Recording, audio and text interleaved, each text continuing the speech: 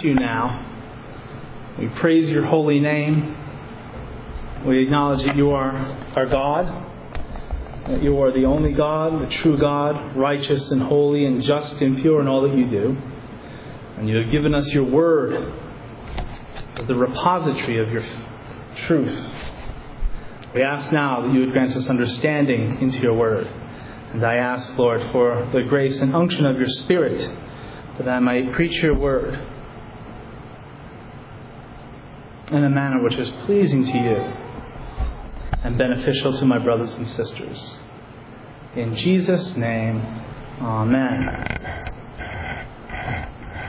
If you were to ask any pastor how many times someone, whether in his parish or outside of the church, has asked him a question that goes something like this, or made a statement rather: I'm a little bit angry at God because he hasn't answered my prayers. It's a fairly common thing for a pastor to hear. God's silent. God's deaf. Now, people won't actually say that, but that is what they're asserting. God hasn't answered my prayers. He's not hearing what I'm asking of him. And when the pastor opens up 1 John 5 and shows them this passage, they become a little bit baffled. Because what does John say? I'm going to look at the first 2 verses of the passage I read. Now, this is the confidence that we have in him, that if we ask anything according to his will, he hears us. And if we know that he hears us, whatever we ask, we know that we have the petitions that we have asked of him. It's a seemingly perplexing passage at first, because it seems almost to make God a cosmic ATM machine. We're going to ask him for anything as long as it's according to his will, and we will receive it. Have you ever asked for anything that was contrary to God's will? Probably. Particularly when you're younger, you might ask for things or desire things that as you grow up and look, you say, wow, I wonder why I really wanted that. Many a person, as they grow older, realize that when God said no to a certain request, that he actually knew what he was doing. I've known people who have said, I thank God that he said no to my request, that he would bring me this girl or that boy, because I'm very happy in my marriage now, and wow, if I had married her, who knows what kind of crazy episodes would have entered in my life. I remember when I first got saved, I was going to a church that preached what we call the health and wealth gospel. Name it, claim it, and frame it. And as a 23-year-old man, I was very interested in that theology. It was very attractive to me. Because I like money. And I wanted a lot of things. So I began, this is in the summer of 1985, I actually began to pray that God would somehow allow me to become center fielder for the New York Yankees. That never happened. I was never very good at baseball to begin with. I wasn't. My brother was. 2 of my brothers were. That wasn't my sport. 1 year I could hit, 1 year I could field, but I could never put the 2 together. I didn't become center fielder for the Yankees. I've also prayed for crazy things like a $10,000 Rolex watch. God said no to that one as well.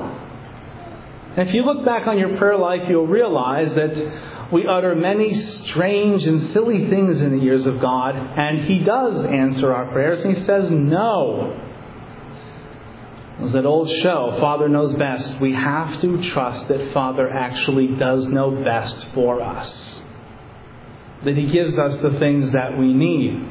Now, I'm not going to dodge around this passage. This passage opens up a lot of questions.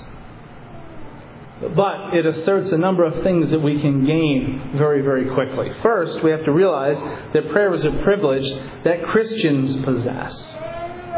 Look in verse 12, a few verses earlier. He who has the Son has life. He who does not have the Son of God does not have life. Prayer, as it's properly defined, is the domain of a Christian and is the domain of a Christian church.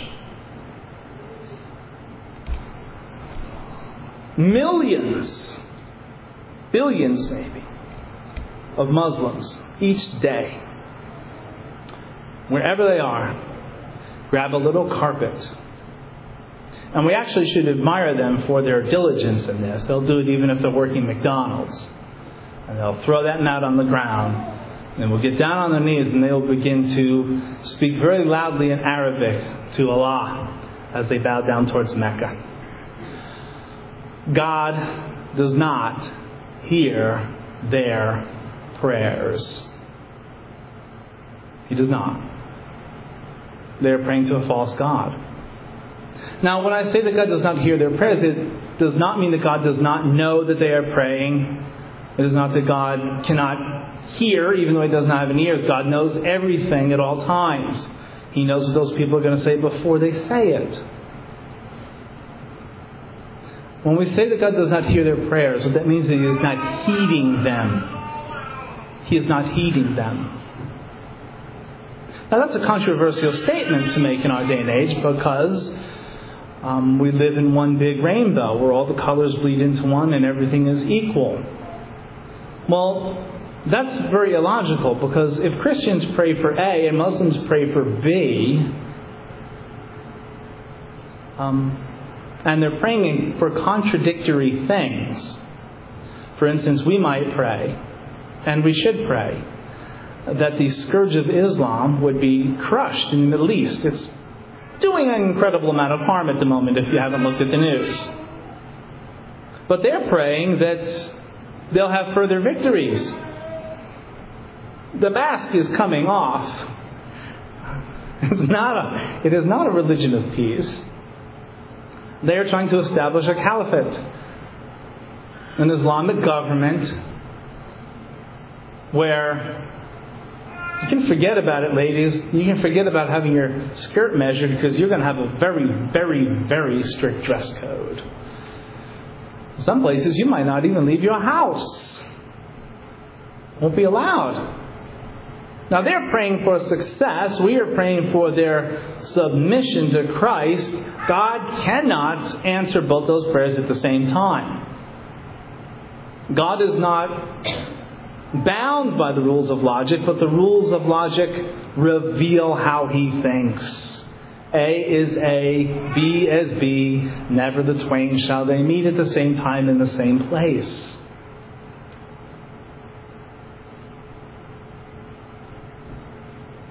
You might know that there was a vibrant Christian community in what we now call Iraq for a long time. I love talking about this church. I think I told the elders once, I really love it that the church was founded in 1799 and not 1800. There's something about being able to say 17 that just makes me feel good. It's only 1 year difference, but 1799 just has some oomph to it that not many of my fellow pastors can say. Well, the church in Iraq was founded a lot earlier than 1799. More like 99. Long, long time ago. There was a vibrant Christian community in Iraq. They're not there anymore. They've left. They've been driven out. The ones that have come back have had to either pay a tax or have renounced Christ. Or die. Because that's the gospel according to Islam. Become a Muslim or die. Maybe we'll let you pay a tax for a while, but eventually we will lop off your head. So is God hearing the prayers of those people? No. Because of what verse 12 says. He who has the Son has life. They do not have the Son. They do acknowledge that Christ is the Son of God, but they do not acknowledge Him as the Messiah. They do not acknowledge that He died. They acknowledge Him as a great prophet, which is good, but He's much more than a prophet. He is the eternal Son of God, who became Jesus of Nazareth and died on the cross for the sins of His people. They do not believe that. Therefore, they do not have life. Therefore, they are not in His kingdom. Therefore, the Father does not hear them. And that should bring great comfort to our souls because they do not want you to live the way you are living presently. If they had their way, all the things that we think are freedoms would be squashed in a split second. We wouldn't have to worry about drunk drivers on the road. You don't have to worry about drunk drivers in an Islamic country because you can't have alcohol. But they're really big into curfews, public beheadings and stonings, things of that nature. You should be thankful that prayer is the purview of a Christian and the Christian church. Because we have the Word of God, the complete Word of God, and we can understand what He wants us to do.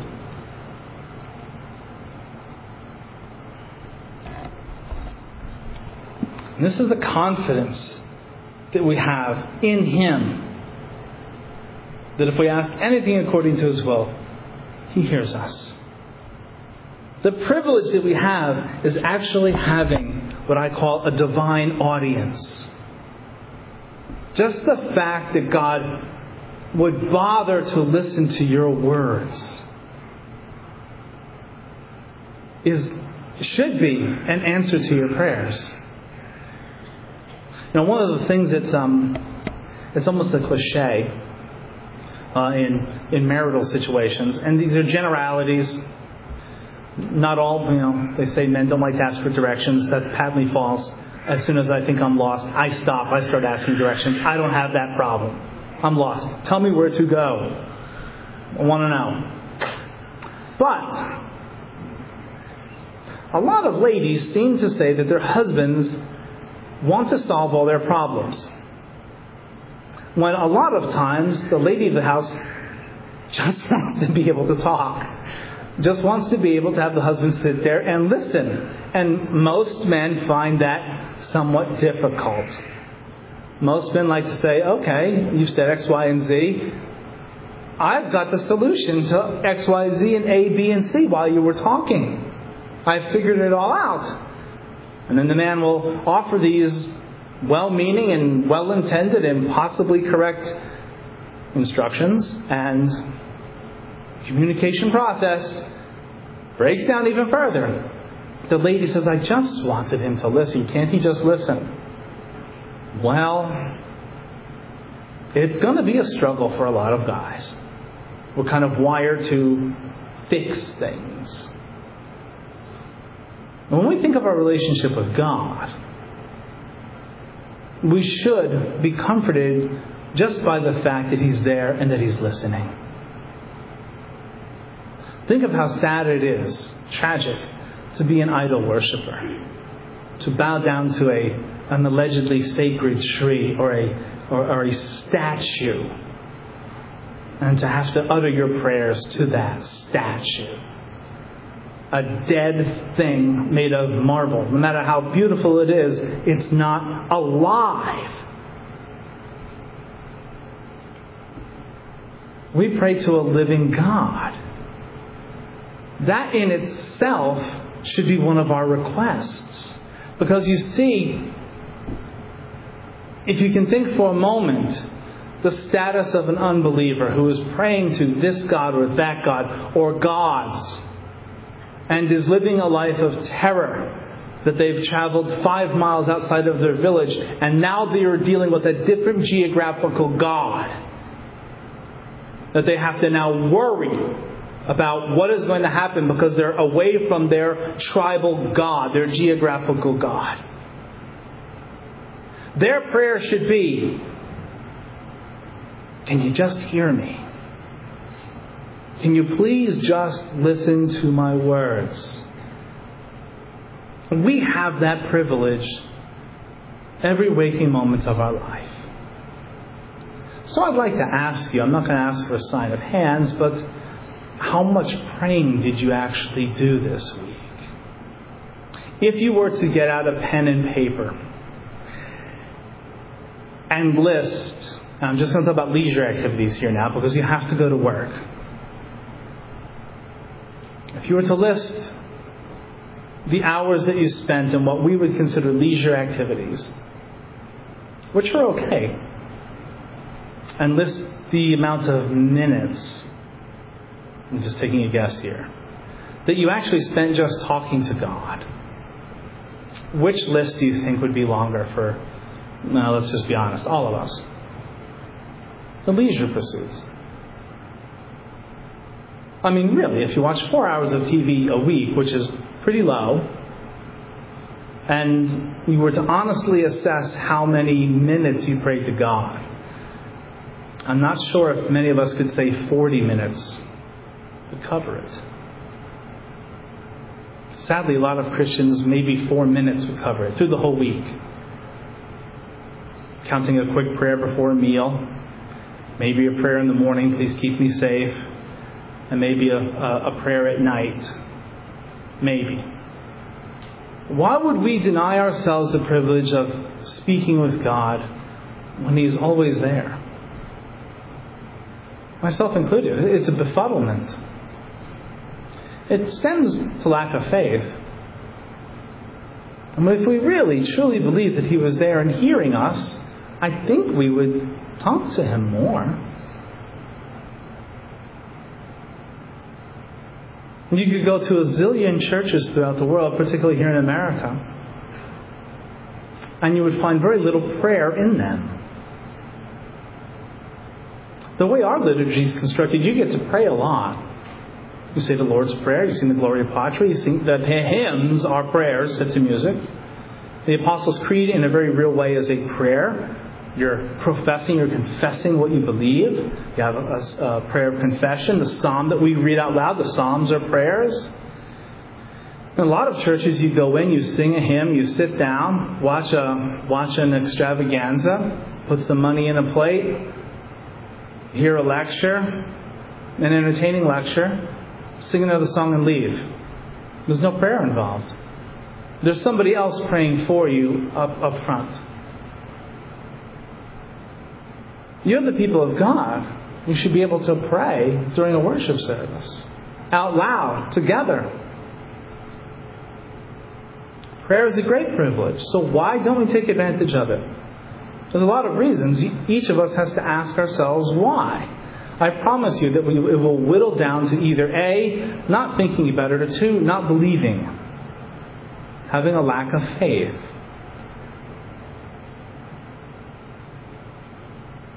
Do you believe what these verses say? And we know that He hears us, whatever we ask. And we know that we have the petitions that we have asked of Him. Now, there's a condition in here. If we ask anything according to His will, He hears us. You have to pray according to God's will. Most of us would say, well, sure, that's logical. It'd be rather foolish to pray that a bank robbery goes well, because bank robbery's against God's will. So if a bank robber says, Lord, please help me to, raid Fort Knox and get away with it, it's time to go to the funny farm, because those prayers are just, they're just crazy. But now, let me ask you something. Where do you actually find God's will? In the Bible. So now we come into another issue. If we were to list our leisure activities and the amount of minutes that we actually spend reading or thinking about God's Word, you see, it's very difficult to know God's will if you're not listening to Him speaking to you. The Bible is where God speaks to you. The Bible is where God speaks to His people. Prayer is where we speak to Him. It is a dialogue. Psalm 37:4 says, delight thyself in the Lord, and He shall give thee the desires of thy heart. Now you see, if you're delighting yourself in the Lord, then the desires of your heart over time will themselves be transformed. I still think being center fielder for the Yankee would be a really neat job. You make a lot of money, you get to wear a cool uniform, you probably don't have to get stopped at airports because you're flying on a private jet, and you make a lot of money, and it just looks like a lot of fun. But I don't want to be center fielder for the Yankees anymore. You're all going to be real mad at me, but I was young, real young. I wanted to be the middle linebacker for the Oakland Raiders. I know they're not too... Yeah, I see diamonds in eyes here. The Raiders, well, yeah. The Giants and the Jets were pretty lousy when I was a boy, and Raiders were always on TV, and they had those black and silver uniforms. Just looked tough. I know they played the Steelers a lot. Forgive me for that transgression. Plus, they played on grass, not artificial turf. Artificial turf just looked very, very painful. If we delight ourselves in the Lord, if we spend time with the Lord in His Word, our desires, our minds will be transformed. That's why Paul says, be ye transformed by the renewing of your mind. You, as a Christian, actually have the possibility of thinking God's thoughts after Him. There are many Christians that say, I'm so confused. Clear thinking is a sign of a mature Christian. God has not given us the spirit of fear, the spirit of love and power and a sound mind. 2 Timothy 1:7. Sound mind. You have a sound mind whether you know it or not. You have a spirit of power and a spirit of love whether you know it or acknowledge it or not. It is up to us to believe that text and walk in the power of that text. You can think clearly about everything. God is not cloudy on any subject. Now, that does not mean that you don't have to study for your exams, kids. It does not mean that we will all have the same mental facility for every subject. But it means when it comes to moral issues, the things that truly matter, because nobody goes to hell for not knowing how to do trigonometry. Okay? It's not a requirement, thou shalt do trigonometry. But when it comes to making moral decisions, you can actually know what to do in every circumstance, in every situation. If not, then you're believing in a God that is not in control. So the key is to ask for things according to God's will. But now this is where it gets really, really tricky. Because sometimes we ask things that are seemingly in accord with God's will, and He answers them with a big, fat no. We can understand why praying for a bank robbery to be successful would be answered with a big, fat no. But what if you ask that your marriage be strengthened? You would think that God wants healthy, strong marriages, and He does. And that request doesn't happen, abracadabra. Now, this is where people get confused. And what's interesting is that I looked at dozens of commentaries, and not a single one, not even Calvin, talked about this. I said, well, this is the real issue. Everybody knows you have to ask for things according to God's will, but what happens when I ask God? I know that you've done this. God, please, would you deliver me from this sin? Please, I'm begging you. And He doesn't. You struggle with it for another 15 years. Well, technically speaking, if you end the sin in 16 years, He has answered it. He just took His time.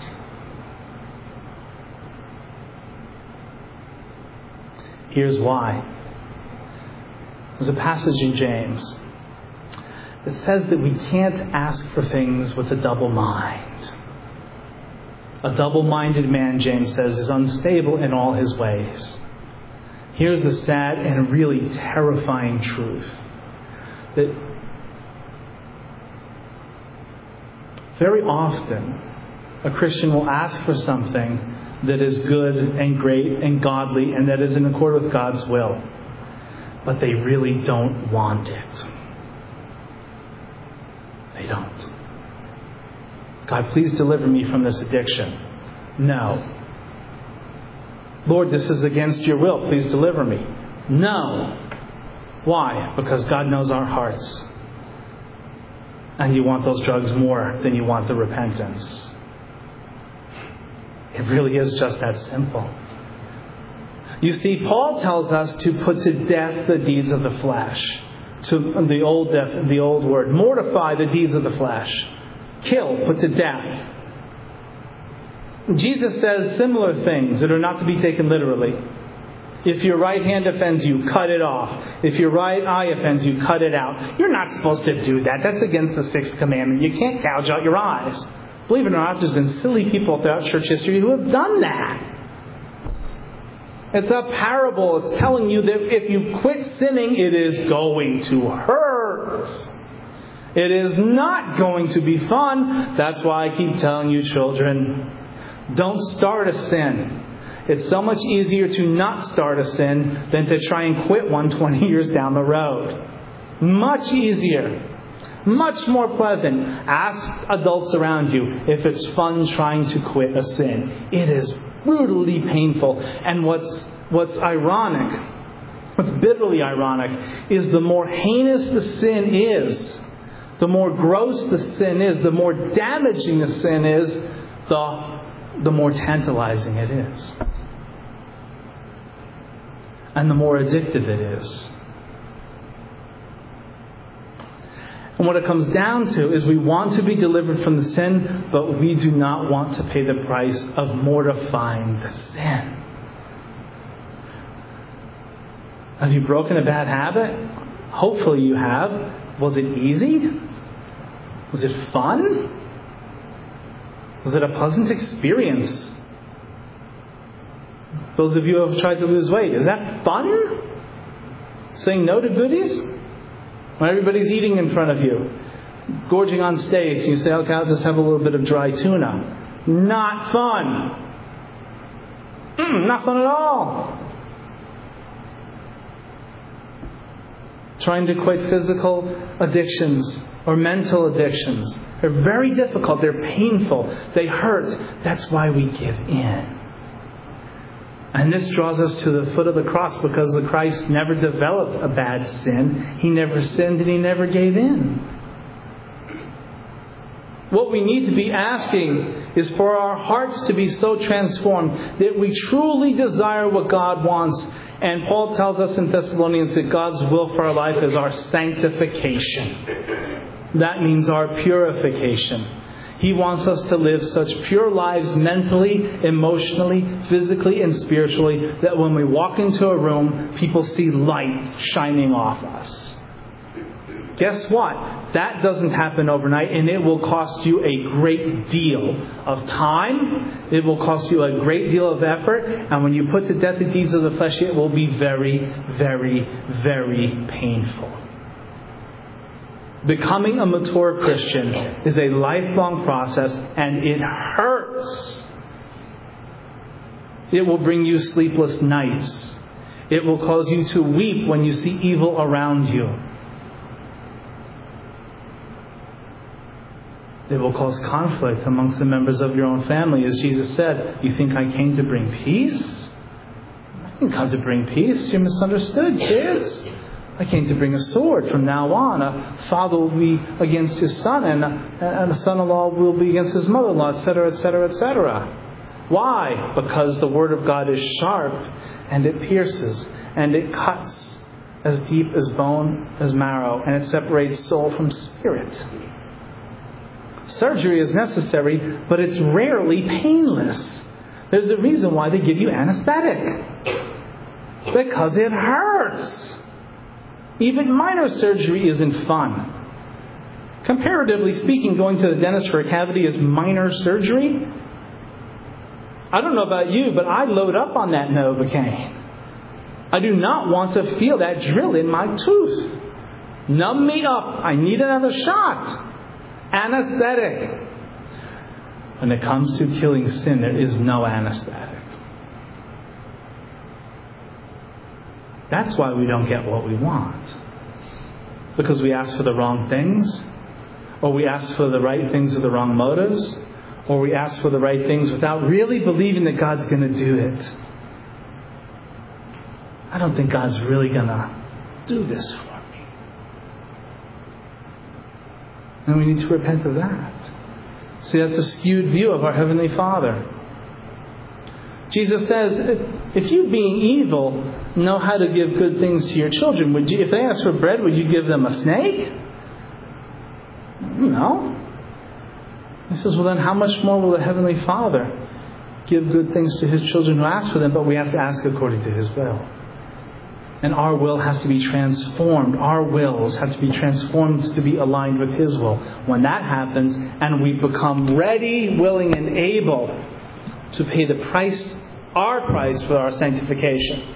You can't pay for your justification. Christ died for your sins. You have nothing to do with that. Your sanctification, your growth and maturity, that's a 50-50 proposition. It would be nice if it was just like justification. If God did all the work, that would be fantastic. Get saved, bam, perfect morality. Oh, it would be great. Sorry, it's not reality. We have to put to death the deeds of the flesh. And when we do that, then we will become more like Christ. Our minds will become even more clear, and we will be able to pray in the Spirit according to God's will. Now you're probably kind of discouraged at the moment, so let me just leave you with a couple of words of encouragement. Okay? You have help in this endeavor because you don't know how to pray. Paul tells us that. Romans 8, go home and read it. A lot of it's hard to understand, but one part is really fun to understand. That the Holy Spirit intercedes for us with groans that are too deep for words because we know not how we should pray. Number one, if you're finding your prayer life stifled, immature, not working, the Holy Spirit is interceding for you. Number two, Hebrews 4, Hebrews 7, Hebrews 2. Jesus Christ, your Savior, your great high priest, always lives to make intercession for the saints. He is always available for a discussion. He is a sympathetic high priest, a compassionate high priest, because He knows about your struggles more deeply than you do. Because He was faced with the same temptations and He always said no. So if you're a little discouraged in your prayer life, you have help. The Son of God and the Spirit of God are praying for you constantly. And hopefully, your friends and family of the faith are praying for you as well. I say that hopefully. Let us pray. Lord, we thank You for the gift of prayer, and we do ask that You would help us to improve, not only in the amount of time that we pray, but in the quality of our prayers. That prayer would actually become part and parcel of our lives and not something that is just added on to them. In Christ's name, amen.